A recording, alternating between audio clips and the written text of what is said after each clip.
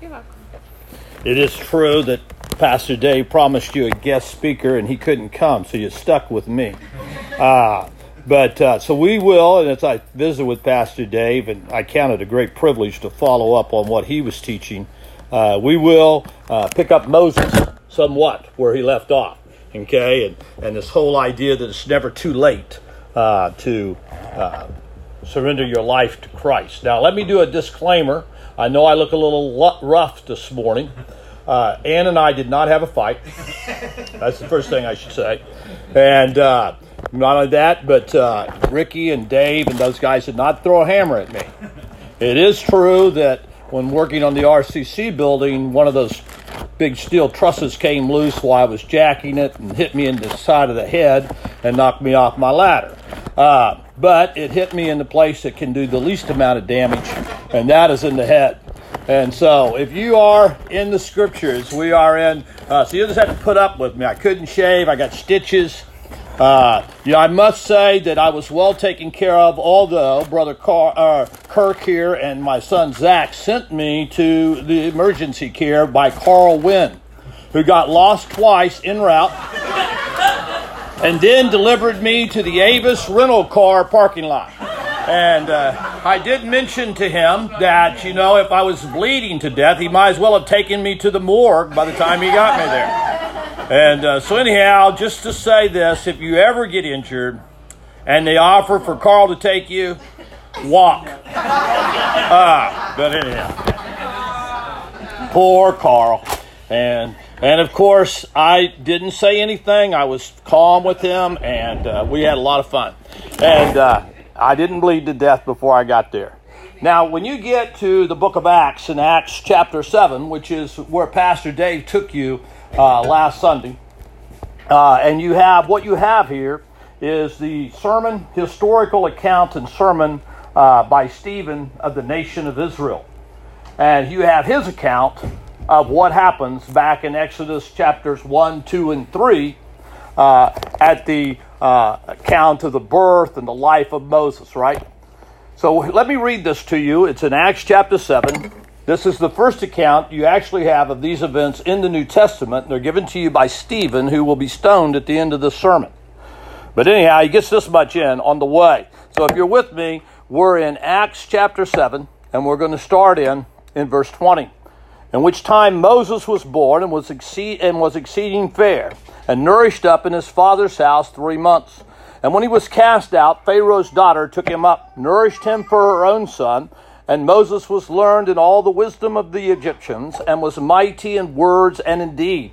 And when he was a full 40 years old, it came into his heart to visit his brethren, the children of Israel. And seeing one of them suffer wrong, he defended him, and avenged him that was oppressed, and smote the Egyptian. For he supposed his brethren would have understood how that God by his hand would deliver them, but they understood not. And the next day he showed himself unto them as they strove, and would have set them at one again, saying, Sirs, you are brethren, why do you wrong one another? But he that did his neighbor wrong thrust him away, saying, Who made you a ruler and a judge over us? Will you kill me as you did the Egyptian yesterday? Then Moses, at this saying, fled, and was a stranger in the land of Midian, where he begot 2 sons. And when he was 40 years were expired, there appeared to him in the wilderness in the Mount Sinai an angel of the Lord in the flame of the fire in the bush. Go with me to Hebrews chapter 11. Here you have, not the historical account, if you would, but much more a look at what was going on behind the scenes in Moses' life. Hebrews chapter 11. Moses is listed here in this great hall of fame of faith that the Hebrew writer gives us of all these great saints that have gone before us, that we should follow their example in trusting God. And in Hebrews chapter 11, when you get down to verse 24 or 23, by faith, Moses, when he was born, was hid 3 months of his parents because he was a proper child. And they were not afraid of the king's commandment. By faith, Moses, when he was come to years, refused to be called the son of Pharaoh's daughter, choosing rather to suffer affliction with the people of God than to enjoy the pleasures of sin for a season, esteeming the reproach of Christ greater riches than the treasures in Egypt, for he had great respect of the reward that was promised him. By faith he forsook Egypt, not fearing the wrath of the king, for he endured seeing him who is invisible.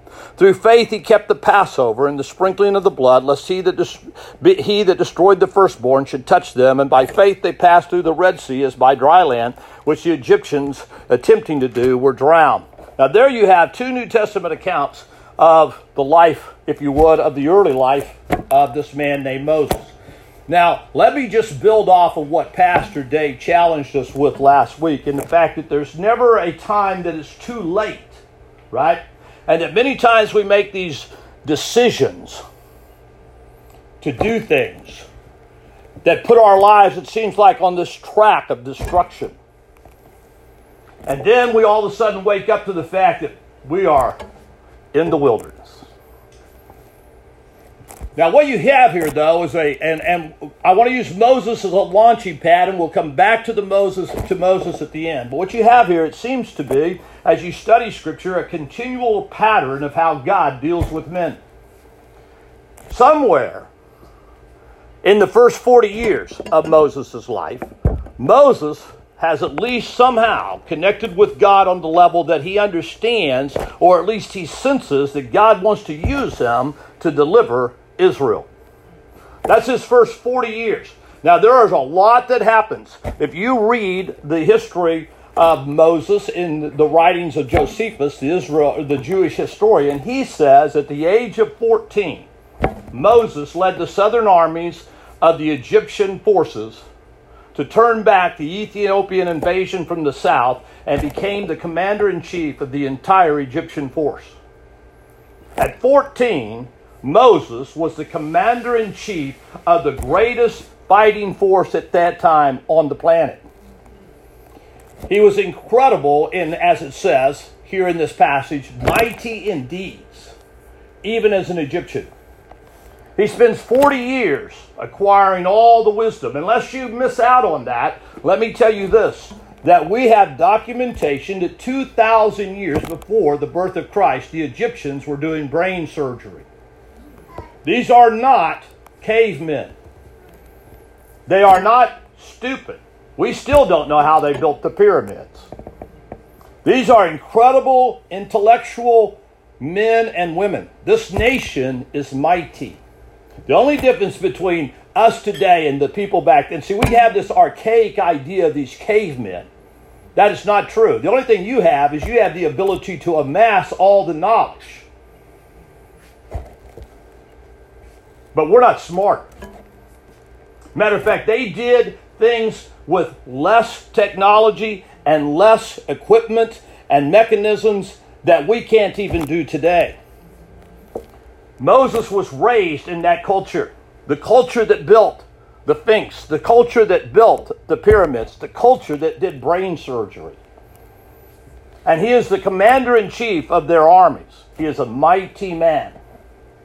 One day he's out walking and he sees this Egyptian. Obviously he knows he's a Hebrew. He knows he's Jewish. He's out walking and he sees this Egyptian abusing one of the Hebrew slaves. Now the Hebrews weren't always slaves in Egypt. They're down there for 400 years. But for a long time they're good friends to the Pharaoh. They come down there under the rule of Joseph, remember? And they are given the best pasture land and the most fertile land in Egypt, the Goshen Valley, for their sheep and their herds. Because the Egyptians didn't like herding sheep. Neither do I. They stink. But anyhow, that's a different story altogether. But they didn't like it, so they gave that land to Jacob and his children, and they flourished there. But then they began to outnumber the Egyptians. And along came a Pharaoh who said, hold it, there's a problem here. They're going to be able to just overthrow us anytime they want to simply because they outnumber us. The numbers tell us that. So we're going to kill the children. You got all that story from Dave last week, Pastor Dave last week, and he's absolutely right on. But Moses sees one of his brethren who are now in slavery being abused, and so he kills the Egyptian, buries him in the sand. Of course, the word leaks out and he runs to the wilderness. Now here's where I want us to pick up. See if I wrote a whole bunch of the stuff down as I was thinking about this week. And of course, anytime I preach, I always end up talking about whatever God happens to be doing in my life. I just can't preach something I haven't at least had God run me through a few times. Some of you will know the name J. Hudson Taylor. J. Hudson Taylor was the first missionary to actually go inland in the land of China, right? And he arrives in China in the mid-1800s, determined that he would learn to trust God. And he actually, by the time that he dies, he has 800 missionaries in the inner parts of China, and he supports them on nothing but prayer. No plea letters, no offerings, nothing. He just prays, and God sends him the money, right? And he's an amazing man. But he had this to say. And I want you to think about this saying. I want to tie it into what I'm going to teach you. J. Hudson Taylor said this: no work done God's way at God's time will ever lack God's provision. No work no work of God done at God's way at God's time will ever lack God's provision. Now, what you have here is a 40-year-old man who is incredibly talented. He has incredible knowledge. He has incredible life experiences. He literally is what Dave described as a guy who couldn't miss. But I got news for you. Being qualified to not miss in the world is not the same as being qualified not to miss with God. And God is about to do what he does over and over again in Scripture. Notice that when Stephen speaks of Moses, he says, Moses suppose. By the way, my friend, supposing is a bad idea. Moses supposed that his brethren knew that he was the deliverer. And so he took things into his own hands and he killed the Egyptian. Now God is going to send him to the wilderness for 40 years. Now, I don't know if you've ever been to the wilderness, but if you walk with God, you're going. Because this is how it happens. God grants the vision. Somewhere Moses figured it out. Then God refines the man. Then he resurrects the vision. Is that true in Scripture? Over and over again. God gives a vision to Joseph at 16. Sends him into slavery for 20 years. Brings him to power in Egypt. God gives Hannah a husband and a desire for children. She's barren for 20 years. Then we birth Samuel. God gives a promise to Abraham and Sarah that they will have children and he will be the father of a great nation at 70. Then we walk in the wilderness for 30 years. Then Isaac is born. You can just go on and on. Elijah comes on the scene as this great prophet of God, marches into Ahab's castle or palace and says, it will not rain for 3 years. On my word, we're shutting up heaven until you pay attention to God. And then you know what God said to him? God said, go show yourself. He went and showed himself to Ahab, said it won't rain for 3 years. And what is the very next words of God? Go hide yourself. And he sends him to the wilderness for 3 years, and he eats with the ravens. You can go on and on. Anoints David king at 16. 14 years in the wilderness running from Saul, then he becomes king. Paul. We always think of Paul as this great apostle, this great man of God who gets converted when God knocks him off his donkey on his way to Damascus. And then all of a sudden he's preaching. That is not true. He preaches in Jerusalem right after he's converted, and he's such a problem that the apostles send him away, and he will spend 7 years in the deserts of Arabia before he comes back to preach again. There's a refining fire here, guys, called God gives a vision, then God refines the man. And if you ever want to meet with God on this level, you have to make it through this valley. It will always be true. It's exactly what you read this morning in Romans chapter 5. When You read that passage. Remember, we glory in the grace wherein we now stand. And not only that, we glory in tribulation, because the tribulation produces endurance, and endurance produces character, and character hope, and the love of God is shed abroad in our hearts by the Holy Spirit that dwells within us. Now think about this, guys. See, we mashed that verse together in Romans 5, and we think that lasts 2 days. We think it lasts 2 days, 3 days at the most. If we don't, if we haven't heard from God for 3 days, then surely it's over, right? 40 years for Moses. Matter of fact, you can study the scriptures and you can come to the great conclusion that the longer the cross, the greater the crown. That the longer the wilderness experience, the greater the call. And friend, it is one thing. See, think about this. It takes God less than 3 months to destroy the entire nation of Egypt. Matter of fact, it's almost 400 years in history before Egypt is a power again. He literally will tear that nation down, destroy it economically, destroy it militarily. He will literally destroy it in 3 months. But it takes 40 years to refine the man who will lead it. 40 years. Think about this. You have no account when you read in Exodus of Moses ever meeting with God or God ever telling him anything for 40 years he's out there. As far as we know, Moses has settled in to just being a shepherd. He's married a young lady, he's had 2 sons, and he is 80 years old. By this time in America, he's a has-been and he's in a nursing home.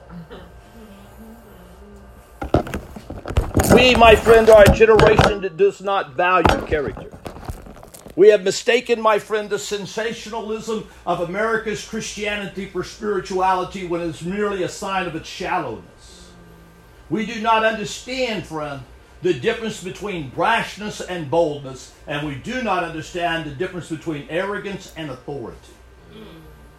And we, my friend, therefore are easily enamored by the next sensation that comes down the pike, whether it's in the entertainment world, the sports world, or the Christian world. But God doesn't do it that way. Because God is determined to have a man or a woman. See, the real question when it comes to faith, we always ask the wrong questions. The real question is not whether you can trust God. The real question is God can trust you. Come on. Can God give you this vision? And you not twist it? See, friend, that's why I disagree with my Baptist brethren.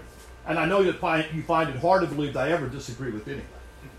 But the Baptist brethren believe that Jesus' ministry starts at his baptism. That is not true. Jesus' ministry starts after his 40 days in the wilderness and he passed the test. What is that test? That test is very simple. Will you use your power and your position to meet your own needs? Will you twist it? Will you use the power you have to turn the rocks into bread because you're hungry? And by the way, friend, the testing does not happen for 40 days. The testing happens after the 40 days. Satan doesn't show up when you're on your best behavior. Satan shows up when you've had 40 days of fasting and you're tired and grumpy. And you're hungry. The temptation to turn the rocks into bread don't mean anything if you haven't ate for 40, unless you haven't ate for 40 days. Now it means something. What's the next one? Will you use your position and power to draw attention unto yourself? Will this become about you? Or rather than about God? What's the next one? Remember, throw yourself off the temple. What's the next one?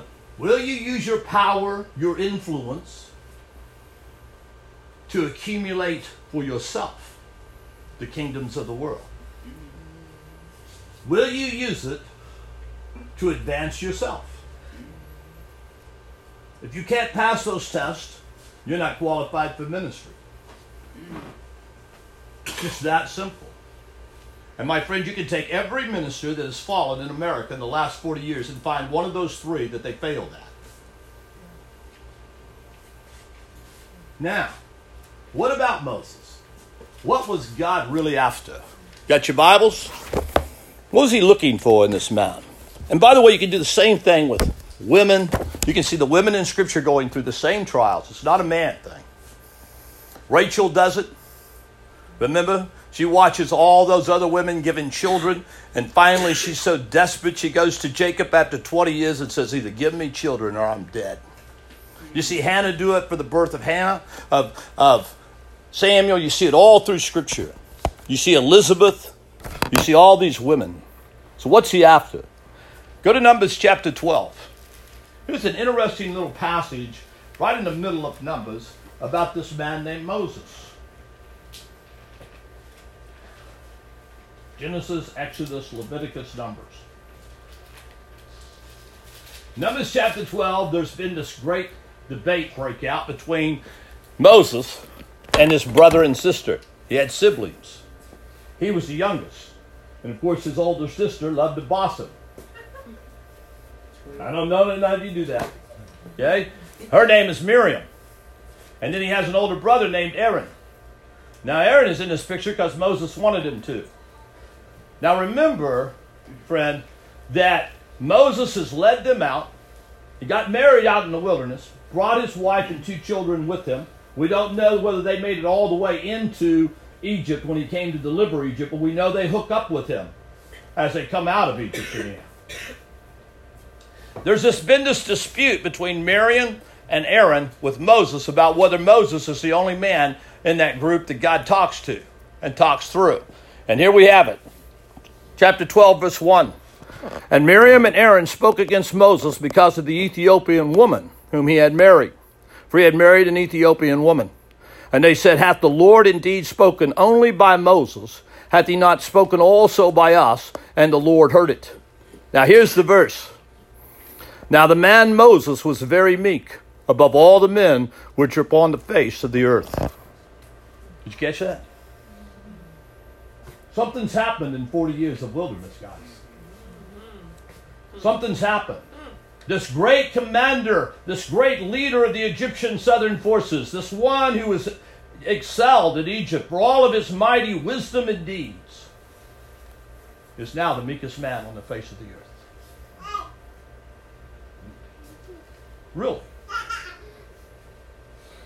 Friend, by the way, underline those verses and never forget that racism has been around a long time. This whole dispute is over the fact that Moses married an Ethiopian woman. Let me make that very plain for you. He married a black woman, and he was a Jew. And it didn't fit too well with Miriam and Aaron's idea of a leader. And so they began to have this dispute with Moses.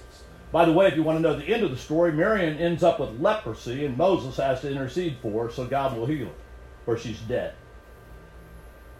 This is not a small thing. This is a big issue. The question is Moses really the leader that God wants to lead Israel at this time?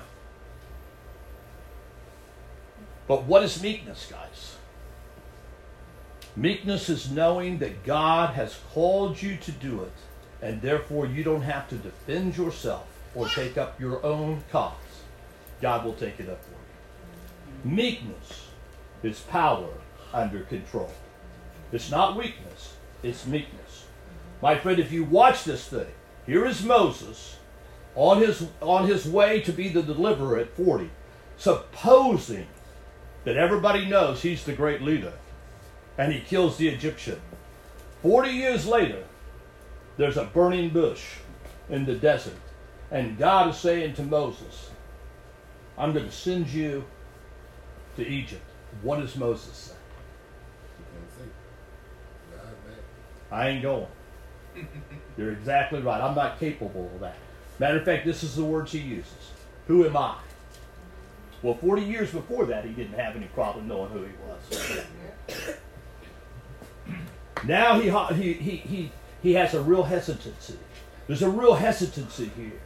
My friend, Moses asked two questions at the burning bush. The first one is wrong. Who am I? The second one is right. Who are you? Because the issue in fulfilling the call of God on your life is never who you are. It's who he is. Moses moves from who am I to who are you. Because, my friend, that's going to be the end of the story. He's a meek man. That is the most amazing statement that I think I've ever read in the Old Testament was when I read that verse. Here is this man, because see, I grew up watching the Ten Commandments at Easter every year with Charlton Heston. You know what I mean? This, you know, if you've ever seen that movie, it's quite an awesome movie for the day. Now, most of you younger guys, yeah, it's kind of, used to be it was on every Sunday, Easter Sunday night. And you know, whether we went to church or not, my parents always made us watch the Ten Commandments and eat apples and popcorn. And you know, Charlton Heston does not strike you as meek. But I'm telling you, Moses was the meekest man on the face of the earth. Here's a man who doesn't have to pull rank. Here's a man who doesn't have to stand for his cause. Here's a man who doesn't have to kill an Egyptian to prove he's a leader. Here's a man, my friend, that never has to make up with an outward act for an inward lack, because he has been refined in the desert of life. And he stayed there for 40 years, forging a character that could be trusted with the vision of God. See, my friend, in America today, we love sensationalism. We love to know our purpose. We love to know what our calling is. My friend, your purpose, your calling doesn't matter. The question is his purpose, his calling. What does he want? Yeah. Who is he? Not who are you. God couldn't care less who Dane Massey is, because that is not the goal. Paul says the same thing, my friend, in Philippians chapter 1 and verse 21. He says, in this one thing I will not be disappointed. Verse 19, go on to 21, you get it all. This one thing I will not be disappointed in. I will never be ashamed of this one thing. It is my earnest expectation and my hope that Christ will be manifested through my mortal body. Mm-hmm. That is the end goal. That is the purpose, right? It is not for Dane to fulfill his calling. It is not for Dane to fulfill his purpose. It's for Dane to allow Christ to fulfill his calling and his purpose through his life. I wasn't created to do something. I was created to be something. The image bearer of Jesus Christ. Now this takes up, now friend, you can learn this theology, but I want to impress upon you as we think about turning our lives over again after this, in this wilderness experience, I want to impress upon you that, my friend, you can master the theology of this truth years before it masters you. It's not learning this truth that will change your life. It's when this truth masters you that your life will be changed. How do you know that Moses got it? Let me wrap this up for you. Okay? Go with me. Well, I'll just tell you the story. When you see Moses again in this real role, I believe you see it again in Exodus 32 and 33. And here we have an incredible account of God giving the Ten Commandments to Moses on the mountain. While he's up there on the mountain, the Israelites decide to throw a party, along with a few other things. And they decide that, you know, Moses and God just don't have this straightened out yet. And that probably Moses is dead up there. He's been up there for 40 days, didn't take food or water with him. So he's probably dead. So we're just going to make us a new God. And so they do. They take all the gold and silver and stuff that they brought out of Egypt, and they melt it down, and they make a golden calf. Now, have you noticed something? There's a tendency in this desert experience, if you study it through Scripture in different lives, that we have a tendency when the waiting is too long, we just take things into our own hands. Moses has been, you know, how long he's known he was called of God to do this? Probably 10, 12 years. God hadn't done anything, so he kills the Egyptian. Abraham and Sarah have waited 20 years. God hasn't done anything. He's 90, she's 80. This isn't going to happen. Let's hook up the handmaiden and have a child that way. Now you have an Ishmael. Over and over again, the tendency is in the middle of this wilderness experience, even, my friend, when we know what God has called us to, we tend to create our own gods in the middle of it because God just seems to stand afar off. Where is He? And so what happens here is they create this golden calf. Now always remember this, because when Moses comes down, the first thing they're going to do in judgment of God is grind that golden calf up, put it into water, and make them drink it. Golden calves make good hamburger. And whenever, my friends, you create a God, you can bet on it. If you want to walk with God, you're going to get to eat it. Come on. And that's exactly what happens, right? And then God says this. Now think about this, guys. This is where you see the man that was refined for 40 years in the wilderness. I'm telling you, this is where it's at. God says to Moses, let me kill him. Leave me alone. And I will kill him, and I'll start it all over with you. You can have the promised land. You and your descendants. Just leave me alone. And there stands a man in the gap of that thing that says, no, I will not take the promised land without them. I won't do it. Really? Now, my friend, I'm telling you, I've been in this journey for 40 years, almost 41 years now with God, and I'm telling you, my answer would have been, that's a good bargain. I'm tired of hearing them murmur and complain every time they don't get fresh meat. I'm tired of hearing them murmur and complain every time they don't have enough water. Every time something doesn't go wrong in camp. Every time they're fussing with their neighbors. I'm tired of it. That's a good idea, God. Kill them, and let's start again. The next chapter is even more amazing. God says, okay, I relent, and I will not kill them. But you can have them, and I'll send them up to the promised land with an angel.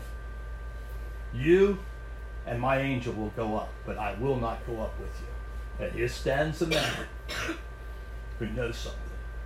The promised land without them is unacceptable, but the promised land with them and without God is just as unacceptable. And he says, I will not take them up if you will not go with us. I'll live in the wilderness with them before I'll go to the promised land without you. My friend, listen. This is the character of Christ manifested through a mortal body. This is the Christ manifested. What does it say in Hebrews? He saw the riches of Christ and regarded the treasures of Egypt as nothing. Where are those men and women in your nation today? They do not exist. You want to know why? Because we refuse to stick with God for 40 years. We have few that have forged the trails of 40 years of nothing but wilderness to be those kind of men and women. We want it today. We believe that God works through the sensational and the strong and the young and the dynamic. I've got news for you, friend. In Scripture, God uses the weak, the despicable, the foolish things of this world to confound the wise. That, my friend, when it's all said and done, none should glory in anything but Christ himself. This is where it's at. And friend, if I could do anything for you in the life of Moses, I would say, yes, it's never too late. But if you want it, it's not going to come early either. We forsake our vision. We forsake, my friend, God's draw in our lives. We do our own things. It's a long, long time in that wilderness, friend. And I'm telling you guys, 40 years is a long time to not hear from God. 40 years is a long time to stay in the harness and stay at least sensitive enough that when the bush is burning, you still turn aside and say, I'm going to see what that is. Most of us have grown cold and old and blind and bitter. So let me finish with, do I have time to finish with one other illustration? I just thought of this. It's not in my notes, but it's pretty good. Hebrews chapter 12. Here is a man who is just the opposite. Hebrews chapter 12 follows on the heels of, guess what? Hebrews chapter 11. It's amazing, isn't it? But I didn't take math in high school. I didn't take anything in high school besides being stupid. But anyhow, in Hebrews chapter 12, you have the real issue of Hebrews chapter 11. Hebrews chapter 11 is a big parenthesis in the text, right? Because what you really have is God, as the Hebrew writer, spends the entire first 9 chapters of Hebrews proving that Christ is everything you'll ever need. He's better and higher than the angels. He's better than higher than Moses. He's better and higher than the sacrifices. He's better and higher than the Aaron priesthood. And he's better and higher than the temple. He's everything you need. And then he challenges you in Hebrews chapter 10. He challenges you to press in to what you have in Christ. And that you have need of, don't miss this, endurance, that you might, after you have obeyed God, you might receive the reward. For we are not those who draw back in unbelief, but we are those who believe unto the saving of the soul. And then you have Hebrews chapter 11, where he lays out the history of God dealing with people and demonstrates to you that God is always the rewarder of those who believe that he is and that he is and that diligently seek him. And then you get to Hebrews chapter 12 after the big parentheses, and what you have there is this description of life as a gymnasium where you must develop spiritual endurance, because the race that is set before you, if you don't, you will become weary and faint in your minds. And then we have an illustration of somebody who did that. Ready? Hebrews chapter 12. You get to verse 12. And it says, Wherefore lift up the hands that hang down, and the feeble knees, make straight paths for your feet, lest that which is lame be turned out of the way, but rather let it be healed. Follow peace with all men. Now, where did that come from? Because I'm telling you, in the wilderness, it's easy to have fights. Nope. Right? Things aren't going well. You haven't heard from God in a long time. Things are just kind of, And so what do? Fight with your wife. It's the only answer. Follow peace with all men. And holiness, without which no man shall see God. Right? Looking diligently, watch this, lest any man fail from the grace of God. What is the grace of God? The grace of God is at work in your life, empowering you both to will and to do of his good pleasure. Don't fail in this thing, he says, lest any root of bitterness spring up and trouble you, and thereby many be defiled, lest there be any fornicator or profane person as Esau, who for the morsel of meat sold his birthright. For we know that afterwards, when he would have inherited the blessing, he was rejected, for he found no place of repentance, though he sought it carefully with tears. Listen, my friend, Esau was a highly qualified man. He was the firstborn. He was a mighty hunter.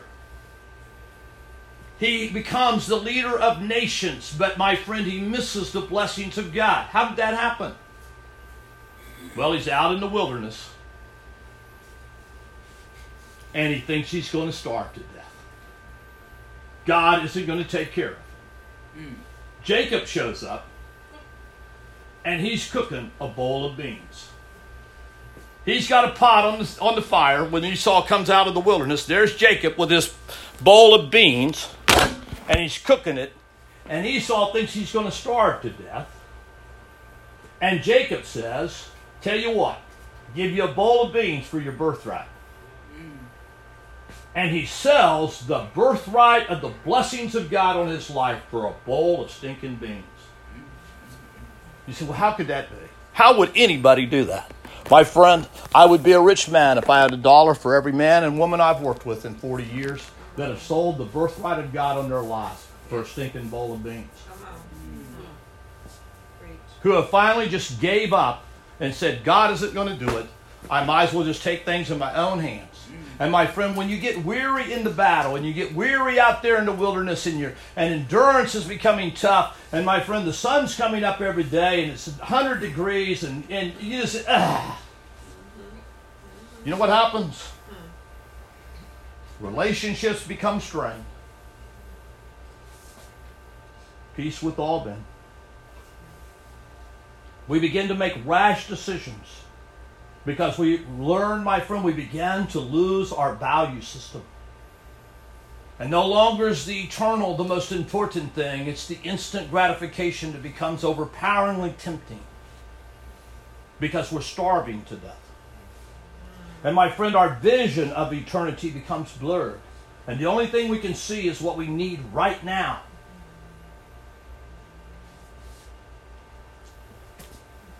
And my friend, in our minds, victory is impossible. So we'll take what we can get and run. And we sell it out for a bowl of beans.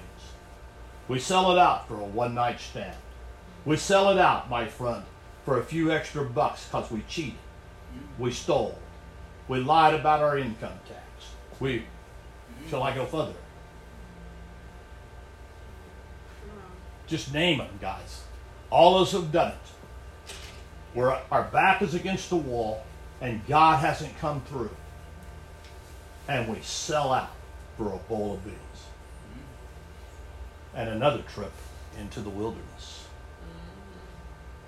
Because we just wouldn't stand there and endure. In our minds, it was impossible. And we lost the vision and became bitter and failed from the grace of God. My friend, I am convinced the real issue is not whether God can do what he wants to do in Dane Massey's life. The real issue is can God trust Dane to do what God wants to do in Dane Massey's life? And we better pray, or I'm going to be in trouble with those teachers. Okay? Let's pray. Father, we come to you, and Lord, this is just a whole lot. Probably more than, Father, any of us could digest in a 30, 40 minute, hour time. And Lord, I know that, Lord, it's been years of this stuff grinding away in my life, and I still don't know if I understand it. But Lord, I know one thing. God, I really believe that you want me where you had Moses, meek and unwilling to have the promised land without you or without them. But Lord, what you are really looking for are men and women who will stand before you and stay there until you're a God who fulfills your promise, until you're a God who does what you have said. And Lord, I believe that Moses' trip into the wilderness for 40 years refined an amazing man and made him a vessel, sanctified and meet for the Master's use. And Lord, many of us in this room, if we're not in that valley, we're going to go. If we're not in that wilderness, it's coming. And Lord, those are difficult days. And Lord, they're just hard. And Lord, they break hearts and they destroy lives when we make bad decisions in the wilderness. And Father, I pray for them. As you know I do, Lord, that, Lord, they won't quit. They will endure unto the end. They will be those, Lord, who have not only obeyed God, but endured unto the reward. And they will see that you are the God who is still mighty to save. That, Lord, it doesn't take hardly any time for you to destroy Egypt. It takes 40 years to build a man. And Lord, we want to be those men and women. We want to be those who really do understand that it's never too late for you to work. Lord, you just need us. And Lord, we want to be those today. We thank you for it. We give you praise. In Jesus' name, amen. Amen.